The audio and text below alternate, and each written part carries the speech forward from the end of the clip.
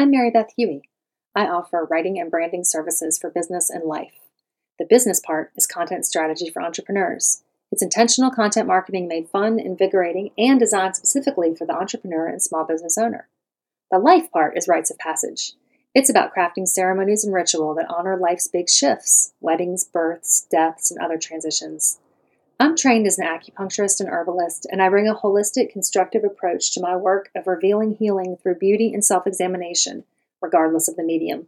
Find more of me at marybeth.substack.com. High up on the list of things that don't have to be painful but are is marketing for the practitioner of Chinese medicine. Most people, I'm guessing, did not go into acupuncture and herbal medicine with an excited desire to market their services. Maybe there are a couple of exceptions, a few outliers, and I reckon maybe I'm one of them. I came to acupuncture with a background in marketing that was actually born out of a background in writing, because one of the practical things a writer who needs to make a living can do is marketing. Over the years, I've seen that most small business owners, regardless of the industry, find marketing to be a right pain in the something or other. Their marketing becomes a singular source of stress that leads to all sorts of other pains. Perhaps a nagging feeling of never doing enough, or a vague feeling of unspecified sleaziness, or an actual panicky feeling when looking at the cost of hiring skilled and attentive marketers for a project. This feeling is often intensified for practitioners of Chinese medicine for various reasons. At this point, at least in the United States, where universal health care is non-existent and social safety nets are tattered at best, Chinese medicine practitioners do not have the same resources and structures that doctors and other kinds of healthcare providers have because we're operating outside of the mainstream. The medical doctor or physical therapist exits school and enters a sort of on-ramp into an existing establishment. In this setup, the marketing is taken care of, the system is in place, the prospective patients need only mild educating about what a doctor or physical therapist does, and referral structures are cemented. Even if the biomedical practitioner is starting out in small private practice, the burden of education we bear is still greater. We are bringing something foreign to our communities. And so, in fact, the need for marketing is even greater because we're attempting to bring in something new that people really have a ton of misconceptions about. We're in a different paradigm. But we do have something in common, often, with the biomedical practitioner, and that is the burden of high-dollar student loans. Because depending upon the school you went to and how much financial support you had while you were there, the loans can be comparable. Worst case scenario, the graduate from acupuncture school is simultaneously saddled with debt and tasked with opening a practice that pays for itself and for the practitioner. So right out of the gate, we can find ourselves in some really stressful circumstances. And one of the ways we get out of that situation, one of the ways the pressure begins to ease, the practice begins to fill, is through getting the word out. And getting the word out has a term: marketing. There are lots of different ways to market. And while I'm going to mention some of those ways today, I'm not going into specific details. I'm less interested in the tactics and more interested in the conceptual orientation that we bring to our marketing. Sales copy, sales funnel, SEO, social media, engagement, conversion, persuasion, LinkedIn, Facebook, Instagram, Pinterest, TikTok. The more I list, it's likely the more stressed out you're going to feel. It can make you nuts. It will make you nuts. It exists to make you think you need it. And in a certain way, you do. But only in a certain way. Hello everyone, Andrew Sturman here. I've been working with clients in Chinese medicine dietary therapy for over 2 decades in New York City.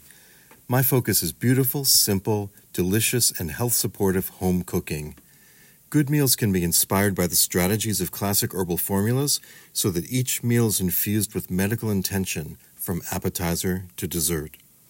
This requires an understanding of the energetic properties of grains, vegetables, meats, fruits, and more, and knowing which foods are moistening, drying, building, clearing, warming, or cooling, as well as their directionality.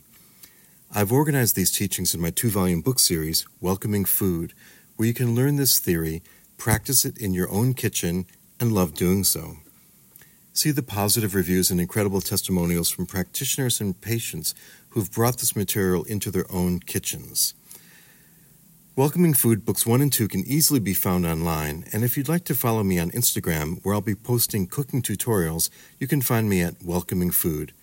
Back to you, Michael. Thanks very much. The question is, do you own and use these tools, or do these tools own and use you? It depends on how you're orienting to it. Marketing has a whole lot of baggage, so what I want to focus on is releasing that baggage and burden and really using marketing as leverage, not as a stick to beat yourself with. Packing on every single marketing option that you can think of like armor is a surefire way to make yourself really unhappy and burnt out. Like everything, there's a proportionate relationship to respect in marketing. Let's have a little story time. I gave birth to my first child 2 months before I graduated from my 4-year acupuncture and herbal medicine school. And I remember feeling like opening the practice with my husband, who I had met at that school, was like having another baby together. Like we had twin infants, except one of them we expected to feed all of us. And that's really what having your own business is, at least in this country, and I assume in others, although I hope there's more support elsewhere. It's a baby. It's its own entity that requires tending, and that will evolve and grow into something both somewhat expected and utterly unexpected.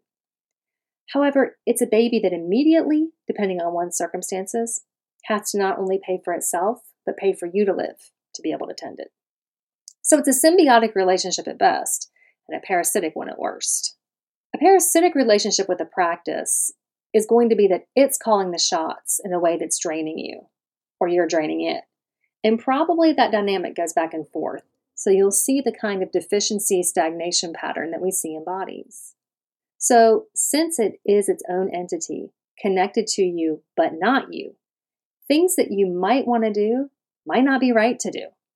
For example, if I think of my husband's practice as the same thing as my husband, I'm going to be pretty confused. It's reflective of who he is. It's connected to who he is. It contributes to who he is, and it draws from who he is. But it is not who he is. It's something he has created, that he is still creating. And like all things that are created, it begins to create itself. Just like this audio journal, right? When Michael had the idea to do Qiological, he didn't know that he was going to try an audio journal. And when he had the idea to do the audio journal, he didn't know who was going to be a part of that. And when he asked me if I would like to contribute, he didn't really know what I was going to say. He didn't know I was going to say this. To say that this audio journal is Michael Max is silly, right? It's just silly. But it can become so easy to think of our practices as us, and they're not.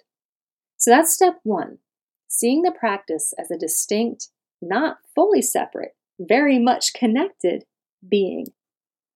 And here's where we as practitioners can enjoy an inherent advantage when it comes to marketing. We can use our powers as clinicians to conjure up a marketing plan that truly serves us. So let's say somebody shows up at your clinic with stomach pain. To arrive at a diagnosis and develop a treatment plan, you're going to use the tools available to you. And within that toolbox, you'll choose the ones that resonate with you most. For example, most practitioners of Chinese medicine take the pulse in some form or another. Some look at the tongue, some might do Hara diagnosis, color, sound, odor, emotion if you practice in the Worsley 5-element style. Could be lots of things. But would you do all of those things? I wouldn't.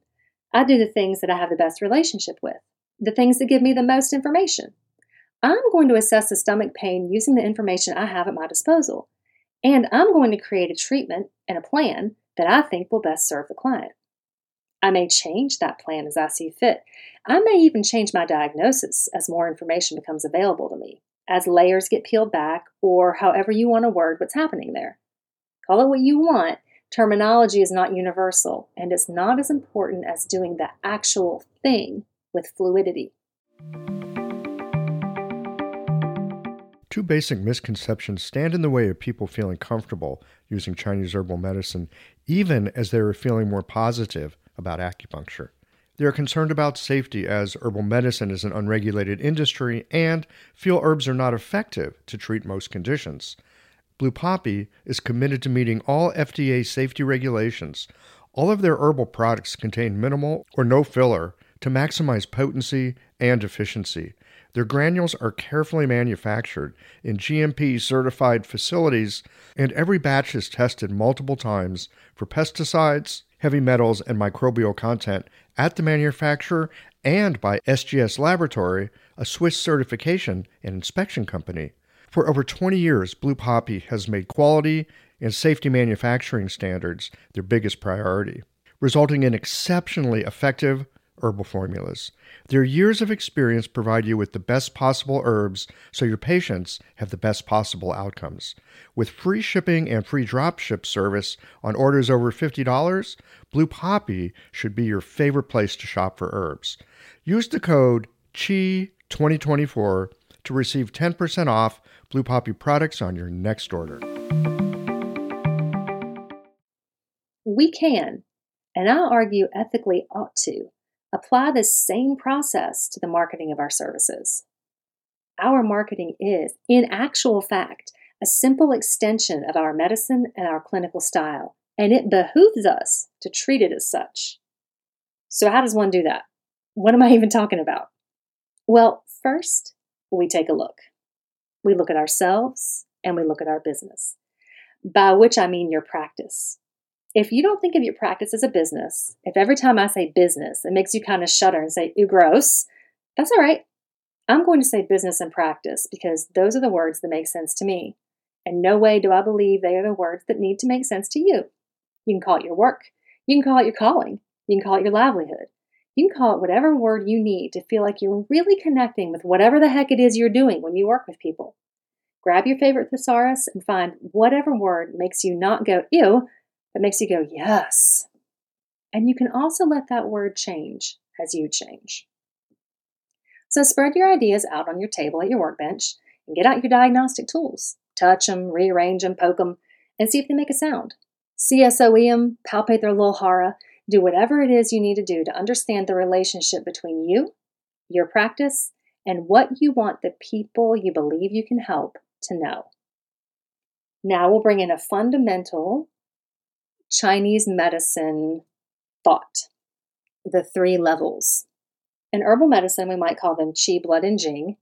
Acupuncture might be more likely to use the terminology wei, yin, and yuan, which is the way I refer to them. The wei level is the quickest to respond. It's the outermost layer of your marketing. The yin, the nutritive level, we'd associate with the blood and nourishment. It's the middle layer. The yuan is the bones of the frame. All 3 levels are interdependent, and all 3 levels are important. A robust marketing plan will be at work on each level. And don't get freaked out. It can still be very, very simple. The 3 levels framework is useful both proactively and reactively in assessing the health of your business, both in how to plan and how to course correct. You can use the 3 levels to create your marketing strategy by asking yourself, okay, how do I want to work with other people? Am I most interested in wei, yin, or yuan? You can use it diagnostically if something feels bumpy in your practice, looking at each level to see if you're taking practical action there, and if not, you can figure out why. With these 3 levels in mind, look at the state of things in your practice. What's happening? Is it frozen? Is nothing happening? Are you seeing very few people and you need to speed it up? Maybe it just needs to be warmed a little. Or is the issue one of deeper cold? Maybe there's something happening at the nutritive level. Maybe it needs more nourishment. Maybe the blood is stagnant. It's a bit deeper than the wei. It's time to bolster or invigorate. Maybe it's at the yuan level. Maybe you need to notice that something really deep is changing, that this is a question of evolution.